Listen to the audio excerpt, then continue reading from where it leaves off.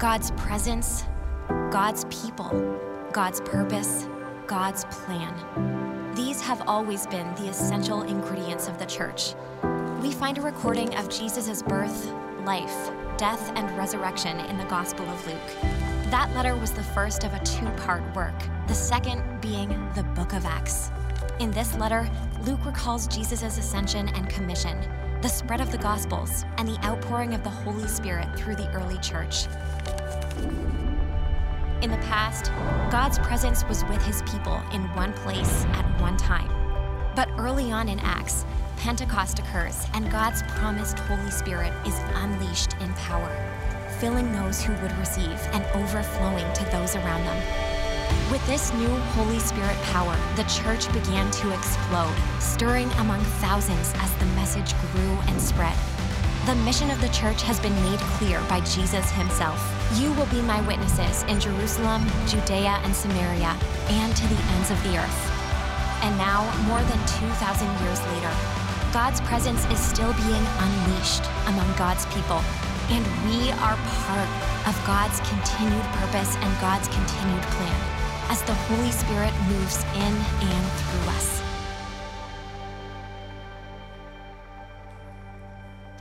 Well, good morning, 9 o'clock service. Hey, what a great way to start off the day, huh? Oh, man, with the baptisms, that's fantastic. Glad that you're with us. Glad that you're with us online, joining us, and in Belize and in our Skagit campus from all over. Good to have you here today. This week, some of our staff, a couple guys in our staff, were going through cleaning out a closet, and they came across a box of cassette tapes. Now, if you don't know what those are, ask your grandparents. And they were cassette tapes that went back to 1996. They were old sermon tapes of me.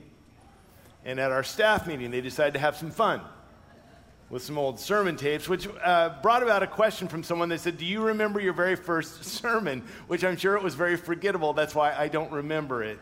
But what I do remember is that in 1984-85, as I was finishing up my degree, I took a homiletics class, a preaching class. And in that class, our professor, who's a fantastic professor, there were books that we read on preaching. We had discussions about preaching. We listened to different preachers and different styles of preaching. And in that class, part of our requirements were that we had to prepare and deliver over the course of the quarter 3 15 to 20 minute sermons to the class, and then we would evaluate one another. Now, some of you are wishing that I still delivered 15 to 20 minute sermons. I'll just say, I've quit clapping. I've graduated from that. So anyway, so the final little sermonette that we delivered was videotaped. And now again, if you don't know what a videotape is, again. And then we were required to take that and watch it and evaluate ourselves. What did we like? What did we do different? Where's some of the little or whatever that we was? So I took this and I went to my parents' house. They lived about 35 minutes away. And I said, Mom, I need to watch this. I don't want you to watch it with me. So I put it in the VCR in our family room, and the kitchen was right off of the family room. So she was in doing mom stuff or whatever. She was cooking dinner. I don't know. So I'm watching this. She's listening to my sermon and occasionally just peeking around. And I'm taking notes, not because it was so profound, but just a lot to correct. And at the end, I got done and I popped it out, and she came out and she says, wow, kind of humbling, isn't it? And I'm like, Mom, you're supposed to be my encourager. And I laid it on her, like, I'm trying to learn this, and you do it. And the guilt from that, she still, like last night, she watched the sermon, immediately texted me, hey, that was a great sermon. She does it all the time now. I think it's from the guilt from that one deal. Sometimes she'll say, that's the best sermon I ever remember hearing. Her age, she doesn't remember last week. But anyway, so there's all these sermons. But today's sermon, my sermon, is about a sermon. It's about a first sermon. And while my sermon might be forgettable even today, this first sermon that we're going to look at was absolutely unforgettable. It was Peter's very first sermon, and some would say it was his best sermon. It's found in Acts chapter 2. We've been studying the book of Acts this summer, and we'll continue on through September. In Acts chapter 2, he delivers his first sermon. And what's interesting is that as you read it, it really is only 26 verses long. And if you're even an average reader, you can read his entire sermon in less than 3 minutes, which I know you're saying, why don't you preach a little more like Peter? Not going to happen. I will say this, it wasn't just a 3-minute sermon. What Luke records for us is kind of a summation. It's a condensed highlights version of this sermon, because at the end of the sermon, it says this in Acts chapter 2, with many other words, he warned them and pleaded with them. So it wasn't just this. So just know that he preached longer than just the 26 verses. Many words. Can I repeat? Many words. And while we're on the subject, later, Paul would preach, and look what it says about Paul's preaching. He spoke to the people, and because he intended to leave the next day, he kept talking on until midnight. And look what Luke says. Paul talked on and on. So quit your sniveling, quit your clapping, just sit back. We're not going to be here till midnight. Okay, now that I've got that off my chest, we're in Acts chapter 2. We're studying, as I said, through the book of Acts with this series, Unleashed, Unhindered, Unstoppable, what God was doing in the world and what he continues to do. Catch us up to speed. Jesus was crucified, he was buried, he was resurrected, and for 40 days, he met with people, his followers, up to 500 of them in Jerusalem, in Galilee. And he walked with them, he ate with them, they touched him, he talked with them, he spoke about the kingdom of God. And then he comes back to Jerusalem, and there's about 120 of his followers in Jerusalem. And he meets with them, and one day, while they're having a meal, he says to them, gives them this instruction, wait here in Jerusalem until you receive the gift that has been promised from the Father, this gift of the Holy Spirit. And so they wait, and 1 day, 2 days, 3 days, 10 days go by. And you may be wondering what all happened during those 10 days. We don't know all of it. But at the end of Luke's gospel, he does give us a glimpse of what happens in those 10 days after Jesus floated back to heaven, and then they're sitting there waiting for this gift. In Luke, at the end of his gospel, he says, and they stayed continually at the temple praising God. So they would continue, sounds like going daily up to the temple courts, and there they would meet together, and they would do their prayers, and they would do this, all the things that they would do in Judaism, and they're praising God. Later, Luke records, all the believers used to meet together in Solomon's colonnade. Now, let me just give you a little bit of a background. Otherwise, if you're really astute, some of these pieces don't seem to fit together. They're in a room upstairs or wherever it might be, and then there's thousands of people. The temple court, where the temple is in Jerusalem, it's where, if you've ever seen a picture of the Dome of the Rock, when Herod built the temple, Herod was really more about his own glory than been trying to build a worship place for the Jews. This was really more about Herod. But he took this top of a mountain and chopped part of it off and moved it over, and he made a 37 acre pad, building pad, kind of this trapezoid pad where he built the temple up there on the Temple Mount. And the whole thing wasn't a building. There was a lot of open court space. But on the eastern wall of the Temple Mount, right on the top of the Kidron Valley, right by, you could just look over at the Mount of Olives, on that wall, it's a 1,500-foot wall. Now, imagine 5 football fields end to end. And in this, there were 162 columns. These columns were 27 feet tall, and it is said that it took 3 men going hand to hand around it. Large columns for 1,500 feet in this covered area. This is Solomon's colonnade, the portico, the porch. And this is where a rabbi with his disciples might go and teach them, or groups might gather as they're going to the temple. And so they're up there, and they're in this area at the temple. And I remember, if you were here last week, this is the day of Pentecost. This is the biggest festival in all of Jewish annual festivals. So there are more people in Jerusalem, packed, more people at Pentecost than there was at Passover. And they would come there, and they would be in the temple. So there are literally thousands upon thousands upon thousands of people on this 36-acre, it's like a big festival. But there's not a rock concert or bands or anything. They're there at the temple. And then, on this day of Pentecost, there's this roar, this violent sound. It sounds like a wind, but it's not, but it kind of sounds that way. And then there's this fire that it looks like fire, but it's not fire, but it comes down and it divides up and it goes on these followers of Jesus. And then they begin to speak in languages that they've never learned. These weren't like unknown languages. These were languages of people that had come to Jerusalem from all around. There was known languages, but these are Galileans, and they began to speak that way. That's where we left off last week.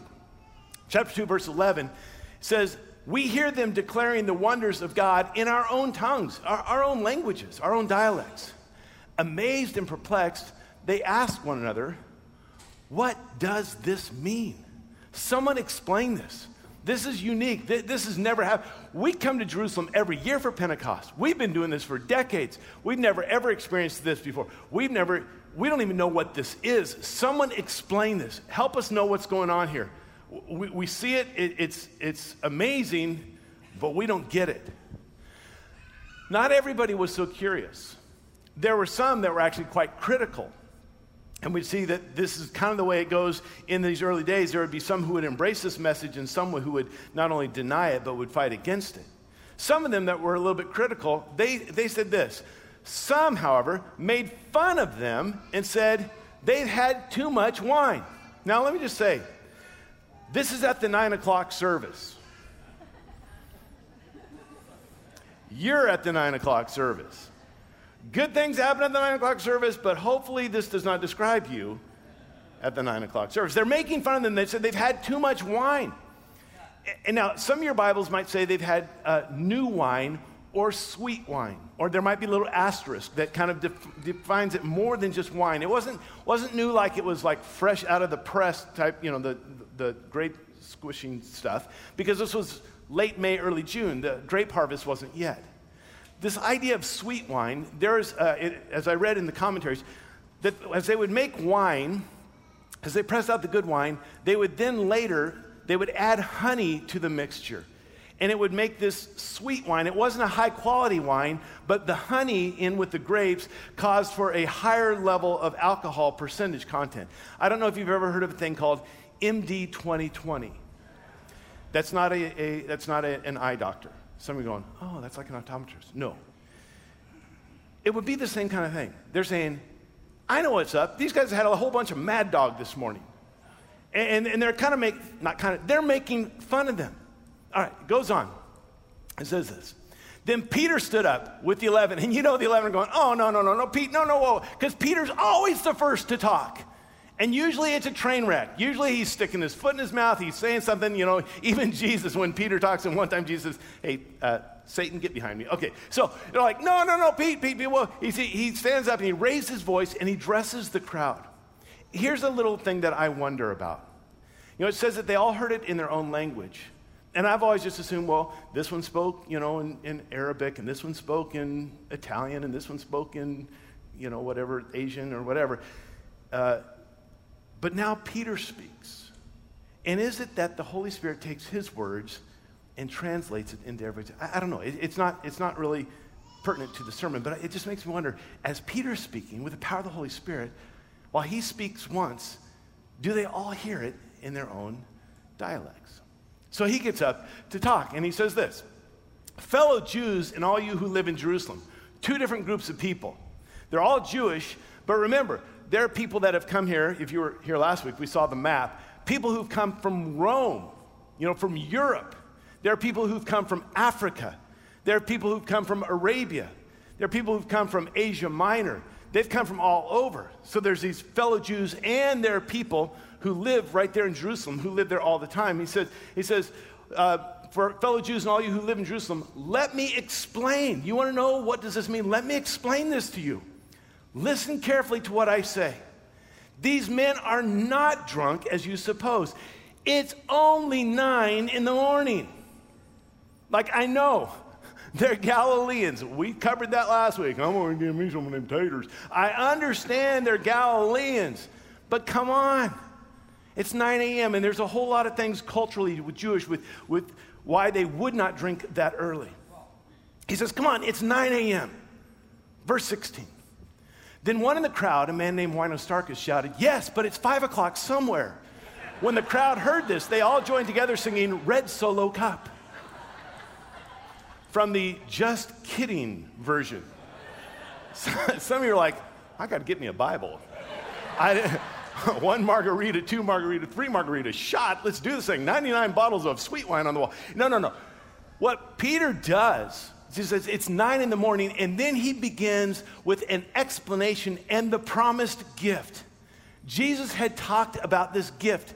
He talked about it in the upper room. He had told them about it just 10 days ago, that there was this promised gift that would be coming to him. That's the next blank. It's the explanation and a promised gift. I wanted to kind of get away from the other one. Let's move on. That there would be this gift, and it wasn't a what, it was a who. And Jesus had talked about this gift. Now remember, he's speaking to Jewish people who understood the Hebrew scriptures. And as he's talking about this gift, when you think about the Holy Spirit in the Old Testament, in the Hebrew scriptures, there were times when the Holy Spirit would come upon somebody. But usually it was for a set amount of time, for a very specific purpose in one individual. There was other times when it might be a couple. In fact, there was one instance that was about as closely related to what happens here in Acts 2 as any other. It's when Moses and the elders went up onto Mount Sinai, and the Lord came upon, the Holy Spirit came upon them, and they all began to prophesy. And what's interesting is 2 of the elders didn't go up on the mountain. I don't know what was wrong with those elders. They just decided to skip on that one. But 2 of these elders didn't go, Eldad and Medad. Maybe it's because of their names. But Eldad and Medad didn't go, but the Holy Spirit still came on them, and they're prophesying. And Joshua said, Moses, make them stop. They didn't go to the orientation meeting. It's a little bit of my paraphrase on that. And look at this humble spirit of Moses. Look at his wish. Moses said this, "Are you jealous for my sake? I wish that all the Lord's people were prophets and that the Lord would put his spirit on them." Here's Moses, hundreds and hundreds of years before. He's saying, my wish is that God would pour out his spirit on everybody. And then like 600 years later, the prophet Joel comes along. And this is what's fascinating. Peter's getting up to preach his first sermon. And what he does really well is that he goes straight to the Word of God. He begins to quote the prophet Joel. So Peter says this, no, this is what's spoken, no, they're not drunk. This is what's spoken by the prophet Joel. In the last days, God says, I will pour out my spirit on all people. This will be a gift for all people. This won't be a privilege for some. It won't be a reward for a few. It will be a gift for all. I don't think Peter fully understands what all, how inclusive all meant. I'm not sure that Joel understood. They were probably thinking all the people in the nation of Israel, all in the household of Jacob, all those who are a part of God's chosen people. But Joel says, there will come a day, we'll go on all people. Your sons and daughters will prophesy. Your young men will see visions. Your old men will dream dreams. That happens every week during my sermon. Wake him up. Even on my servants, both men and women, I will pour out my spirit in those days, and they will prophesy. What you see here is that the prophecy is that the Holy Spirit would come out and would be a gift for everybody. And it wouldn't just be for the Israel. It wouldn't just be for Jewish people. And it wouldn't just be for Jewish men. It would be men and women, sons and daughters. That the Holy Spirit is not gender selective on his gifting, on his calling, on his empowering. That he's poured out on all people, on everyone. It would be a gift for all of them. It would be a new day. And then grant me just a little grace, because there's one little piece of Joel that I want to just spend a second on of what if. He says in verse 20, the sun will be turned to darkness and the moon to blood before the coming of the great and glorious day of the Lord. We usually hear those kind of things when we think about that day before the final destruction and Jesus comes back. Interesting that just 50 days earlier, on Good Friday, the sun had turned to darkness from 12 noon until 3 in the afternoon. And Passover is always on the full moon after the equinox. And NASA astronomers can look back through celestial history and tell you that on April 3rd, AD 33, there was a full lunar eclipse. And it could have been that afternoon that when the moon rose full, it rose after an eclipse as a blood moon. Possibly. as he's speaking of the prophecy of Joel from hundreds of years earlier, they're saying, we experienced that 50 days ago. Possibly, but very cool. Then he makes this statement, this profound statement. And everyone who calls on the name of the Lord will be saved. Everyone. Like, everyone. They didn't realize how everyone this was. They're again still thinking in the mindset of the Jewish people. But Philip would find out when the Holy Spirit would prompt him to go to the Ethiopian, an Ethiopian, a foreigner, and a eunuch at that. And he would receive this gift. Peter would understand this when the Holy Spirit tells him about Cornelius and gives him this vision of this sheet. We'll look at this in 5 weeks. To Cornelius, this Roman, that he would be saved. Paul would figure this out when God would call him, his entire ministry would be to the Gentiles, those outside of the house of Israel. That everyone will be saved. So Peter, he just quotes Joel. You'd never expect Peter to even know Joel. You know, here's this fisherman, whatever, that's always sticking his foot in it. He just quotes Scripture, and then he starts to actually kind of, now that Scripture's done, he begins to preach. Verse 22. Men of Israel, listen to this. And this is how he starts. Jesus of Nazareth. And I just want to say, whenever you're preaching, you can never go wrong if you point to Jesus. And for Peter, and for me, and for us, always, Jesus is the subject. Peter began to understand how Jesus was the fulfillment. You know, when Jesus was talking to those guys on the road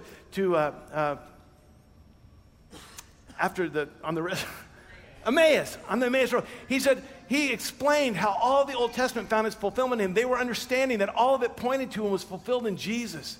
And so he comes to Jesus. Jesus is the one that we fix our eyes on. Jesus is the one that we follow. Jesus is the one that we worship. Jesus is the one that we obey. Jesus is the one that we trust in. Jesus is the one that we will do anything we submit to. It's Jesus. And let me just tell you this, Cornwall. If we or any other church you ever go to has some central figure different than Jesus, run for the hills. It's about Jesus. It's not about a pastor. It's not about an issue. It's not about a ministry. It's about Jesus. And as long as God allows me to be the pastor here, it will be about Jesus. And if I ever go anywhere else, either kick me out or run for yourself to save you. It's about Jesus. Yeah, and he starts off and he says, listen, in his first sermon, he says, let me just tell you, it's about Jesus. And then he goes on. He says, listen to this. Jesus of Nazareth was a man accredited by God. Like he was given his stamp of approval. Don't take my word for it. Don't just believe me. He was like approved by God. And how did he do that? To you, by miracles, wonders, and signs, which God did among you through him, as you yourselves know. Peter's like, now he's talking to those primarily from Jerusalem and the surrounding area, not from the far distance. He's like, guys, I'm not telling you anything you've never heard before. In fact, I'm not telling you something you haven't seen or experienced. Okay, this is me just wondering if this would have happened. So Peter's up there and he's like, come on, you know this stuff. And he just looks around the crowd and he goes, the one jumping up and down, that guy that you just think is ADHD, listen, you know why he's jumping up and down? Tell them, 38 years, am I wrong? 38 years, you sat down by the pool of Bethesda. I mean, it is like half a mile from here. You sat there for 38 years because you couldn't move until Jesus came along, and that's why you're jumping up and down. Tell them you were there. It's you. And you, wide-eyed boy, the one looking around. From birth, you were blind. And we were there. Jesus spit on the ground. We're like, whoa, Jesus. He smeared some of that spit mud on your eyes, and then what is he? Where do you Pool of Siloam, right? It's right down at the bottom of the hill. Isn't that right? You went to the Pool of Siloam, washed them out, and you remember how your parents threw you under the bus with the authorities? They said, well, he's an adult. Your whole life, from birth to your adult life, you were blind. That's why you're so wide-eyed. And you've been wondering, because I've been wondering too, how do I know that guy? And you're thinking the same thing as me. I figured it out. 50 days ago, we met on the Mount of Olives. I went all Mike Tyson on you and cut your ear off. You were there. I know it was dark. You're trying to arrest Jesus. Your ear was laying on the ground and show him. Jesus put that ear back. You know what I'm talking about. Come on, Mary, Martha. Okay, forget you. Lazarus, dude, you were dead. 4 days. 4 days. Tell him you were dead. He's like, listen, you guys have seen this. God proved it to you. That the signs and the miracles, the things that he did. Did you? Don't take my word for it. He goes on. He says, this man was handed over to you by God's set purpose and foreknowledge. And you, with the help of wicked men, put him to death by nailing him to the cross. Listen, God is sovereign. He knows all things. He knew what was going to happen. But he handed him over. And you were a part, you're complicit. Don't act like you don't know what I'm talking about. You remember Caiaphas and Annas teamed up with Pilate and Herod? Remember, okay, do the two words, crucify him, ring a bell to you?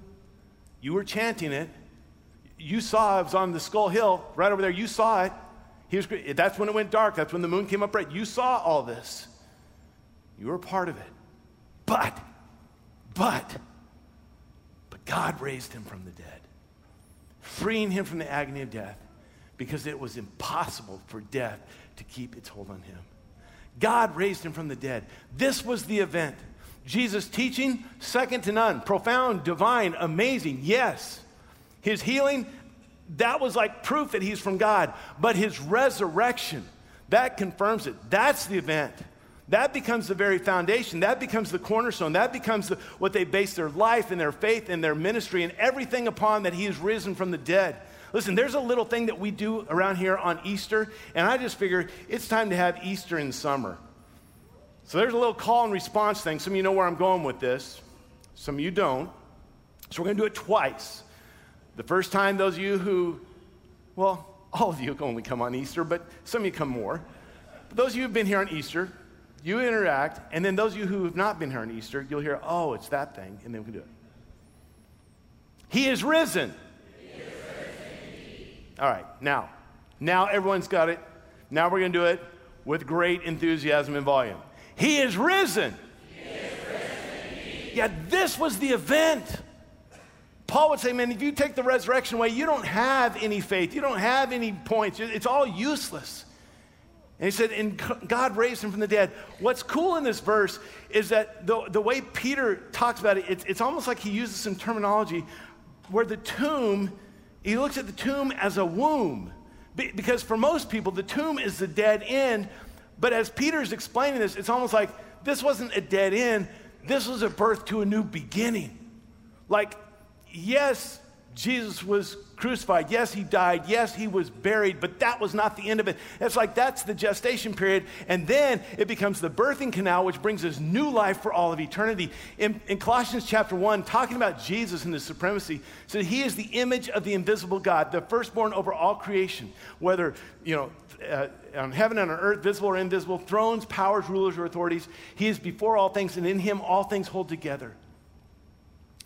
He is the head of the body. Listen to this. He is the beginning and the firstborn from amongst the dead, so that in everything he might have the supremacy. It's the firstborn from the dead. It's not the end. It's not the death. It's the new birth happens in the tomb. And then it says it's impossible for that to keep its hold on him. One theologian, I should have written his name down, he writes this. He said, the abyss can no more hold the Redeemer than a pregnant woman can hold the child in her body. Think about that. The abyss, the grave, death, cannot hold on to Jesus any more than a woman who's 9.5 months pregnant can hold on to a baby in her body. Now, I've never been pregnant, and I don't know how that works, but my guess is this. When the baby says it's time to come, there's not a whole lot you can do about it. You can't say, you know what, Thursday would be a whole lot better for me. It's going to be hot tomorrow. Can we wait till it cools down? Doesn't work. You can have a caring husband along your side saying, honey, just don't think about it. Just hold it. Cross your legs. Just wait. No, when the baby is coming, and it says now. And when Jesus was in the grave, he says, it's time, and there's not a thing that all the spiritual realm can do. Nothing can hold me back. It was impossible because he was given new birth to this eternal life in his resurrection. And Peter goes on, we'll have to skip over some of his 3-minute sermon. He begins to talk about their patriarch, David. He says, you know David died. You can go to his tomb. It's right down there over the hill. You can go see where he was buried. He got it. And David even talked about this, how Jesus would not be left in the grave. All right, where are we? 32? God has raised this Jesus to life, and we are all witnesses of the fact. What did Jesus say? You will be my witness. Witness to my teaching? Yeah, but that's not what he was talking about. Witness to the miracles? Yeah, we've heard about that already. You're a witness to the fact that God raised this Jesus from the dead. Jesus, this name, Jesus, the one who was obedient to death, even death on a cross. Therefore, God exalted him to the highest place and gave him the name that is above every name, that at the name of Jesus, every knee would bow in heaven and on earth and under the earth, and every tongue would confess that Jesus Christ is Lord, to the glory of God the Father. God exalted him. So he goes on, he says, exalted to the right hand of God. He has received from the Father the promised Holy Spirit and has poured out what you now see and hear. This Jesus that you all know, I mean, listen, his lordship, it was proclaimed at his baptism. All right? It was accredited through his miracles. And it is confirmed in his resurrection. The Jesus that you had a part in putting to death, God raised him from the dead. And this Father, as now as he's at the right hand of God, this Father has given to him the promised Holy Spirit, and now he is pouring out that Holy Spirit. These guys aren't drunk. I'm telling you, you want to know what does this mean? This is what it means. From Joel, what Moses wished for. It's happening right here today in our midst. And this Jesus is at the right hand of God. Listen, no disregard for those of you who are left-handed. And I apologize for those of you whose parents tried to turn you right-handed. But this whole idea of being right-handed, the right hand, it's this position of authority, position of supremacy, position of power.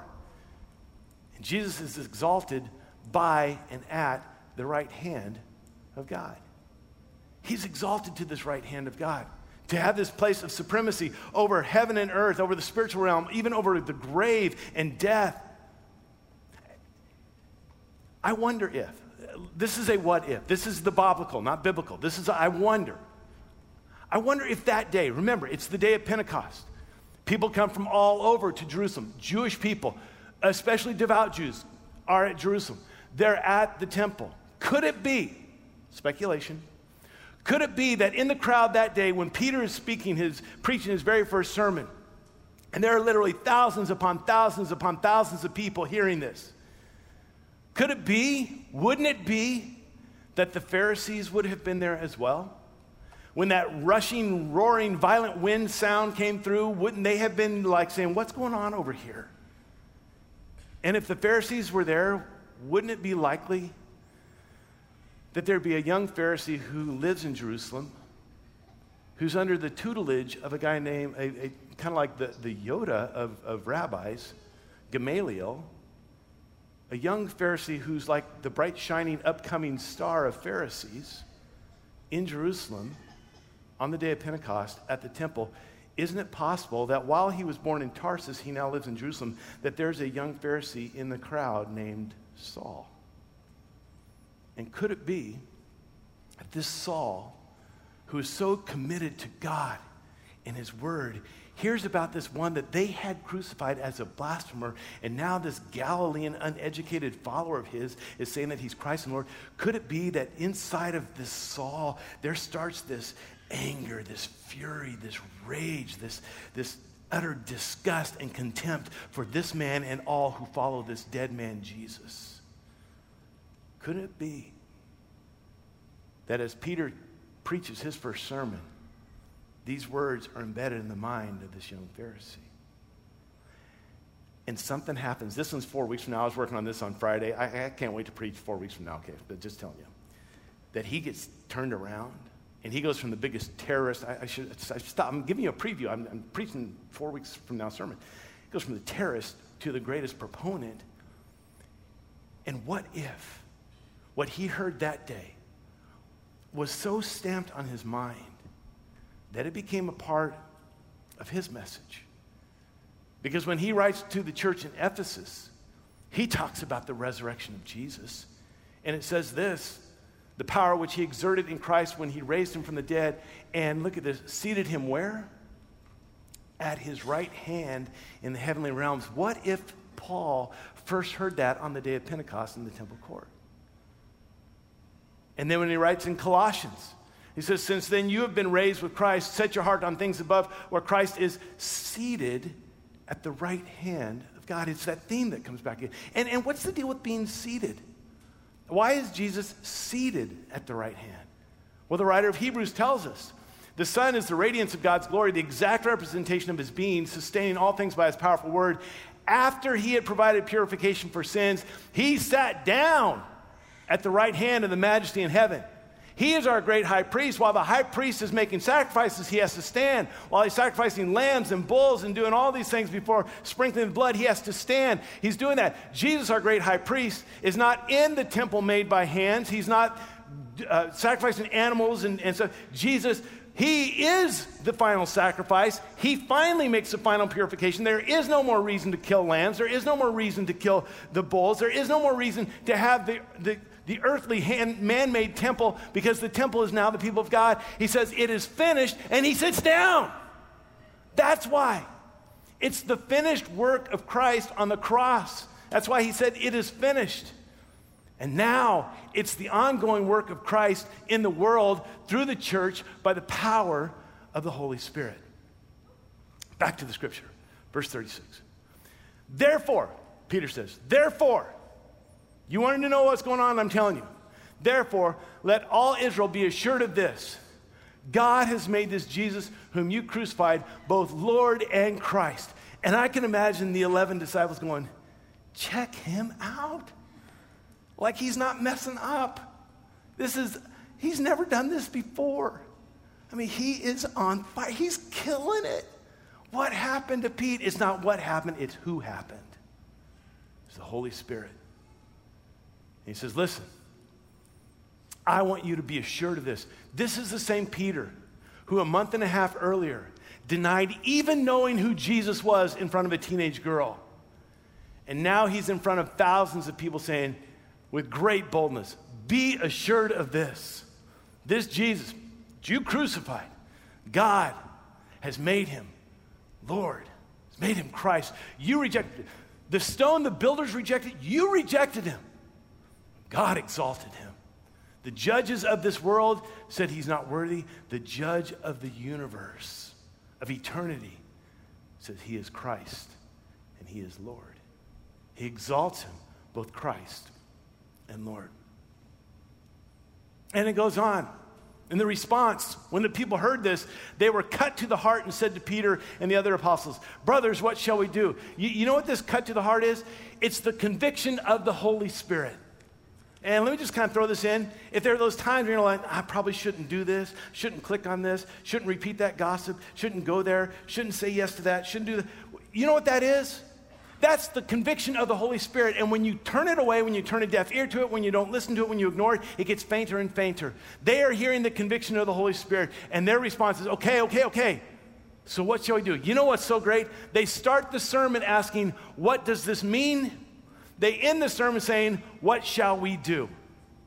That's important, because a lot of times guys like me get up here and flap and scream and sweat and try to impress, and at the end of it, you walk out here going, what did that mean? Wrong order. What happens, it's moving from information to application for transformation. That's why we look into the Word of God. It's not just to get information, but application for transformation. You know I love the biblical information. I mean, I do spend hours every week. I just can't get enough of it. But if it's just about information, the Pharisees would have had it going on because they had all the information, but no transformation. I would rather have you be, I don't think these are mutual enemies, or mutually exclusive. I would rather have you be biblically illiterate but transformed by God than to be a biblical scholar and lost in your sin. Now, I think God uses both. I know he does, uses the biblical information when we apply it for transformation. Why? It's not just so that we can answer the Bible quizzing contest, so that we can become more like Jesus. So we would love God and love others, the first and second greatest commandments. So that we would not just be hearers of the word, but doers of the word, being transformed by his word. So Peter, he just gets real specific, says, okay, you wanted to know what this meant? I told you. You want to know what to do? Let me tell you. Peter replied, repent, be baptized, every one of you, in the name of Jesus Christ for the forgiveness of your sins, and you will receive the gift of the Holy Spirit. Repent. Change your thinking, change your mindset, change your life. Be baptized and receive. That's what I want you to do. I mean, look at this. When we repent for the forgiveness of our sins, we confess him, God is faithful and just and will forgive us from all unrighteousness. There's a new freedom we find. A freedom from guilt, a freedom from shame, a freedom from condemnation, a freedom from punishment. Whom the Son sets free will be free indeed. He says, that's what I want for you. This new freedom. And when you're baptized, as we saw today, those who are being baptized, we are baptized into Christ. We have a new identity. Who we are in Christ. We've been transformed. We're sons and daughters of the Most High. We're redeemed. We have the righteousness of Christ on us. And there's a new identity. Your identity and your worth and your value is not what you drive or what you know or who you gone on what vacation or what house you have or what you've accomplished or your degrees or none of that. Your value and your worth is who you are in Jesus Christ. It's a new identity. And to receive the Holy Spirit's a new power. It's a new power, so you're not just doing it on your own. It's the Holy Spirit dwelling right within you. And what if we lived in this reality every day? What if every morning when we woke up, the first thought that came to my mind, Lord, your mercies are new every morning. Today, I can live in freedom. You have forgiven me. And today, no matter what anyone else thinks, I am a child of the King. I am loved by you. I am your son. I'm your daughter. And your Holy Spirit dwells right within me. For anything that I face today, to give me the power to live that life. Wow. To live in that reality. And this sermon that Peter preached sparked a revolution. Look what it says in verse 41. Those who accepted his message were baptized. About 3,000 were added to their number that day. This presents a bit of a problem that we'll look at next week. They went in Jerusalem from 120 in their little church to 3,120 in one day. Little side note, the baptism thing. There's a thing in Israel called a mikvah. It's like a baptistry that was used for ceremonial cleaning. Archaeologists find these all over Israel. They're all over around the Temple Mount. To baptize 3,000 people that day, there were baptisms happening all over the place. And then their numbers grew. Here's what I want to leave you with. To live in that reality of the new freedom and the forgiveness and the grace of God, to live truly into that new identity of who you are in Christ, and to live in that new power of the Holy Spirit dwelling within you. And I'll throw this one out. For some of you here today in the room, maybe you're sitting here thinking, wow, next time they do one of those baptism things, I ought to do that. You saw it happen, you heard it about it. Maybe today's the day. And right now you're saying, well, no, I didn't bring a swimsuit and I don't have a towel and I mean, I'd be all wet going home. Okay, let me just answer those questions. We have towels. Take everything out of your pockets. Take your shoes off. Stuff goes in the washing machine anyway. And on a day like today, 5 minutes in the parking lot, you'll be dried off. You're good to go. It says, if you want to be baptized here in a few minutes, after the service, find one of our pastors, Pastor Kip, Pastor Jeff, Pastor Randy, Pastor Mike, myself. We'll talk with you. We'll baptize you today. Repent and be baptized and receive the power of the Holy Spirit. Yeah. So, anyway, this is the history of the church. This is his story of the church, and we get to be a part of it. Stand as we close in prayer. Father, thank you for the reality of Jesus, whom you said, this is my son with whom I'm well pleased at his baptism. And you gave your accreditation to him in his miracles, and you confirmed it all in his resurrection, and you've given to him the Holy Spirit to pour out on us, and we can live in that. So I pray that we would live in this freedom, this true identity in your power. All for your glory. We pray it in your name. Amen. Amen.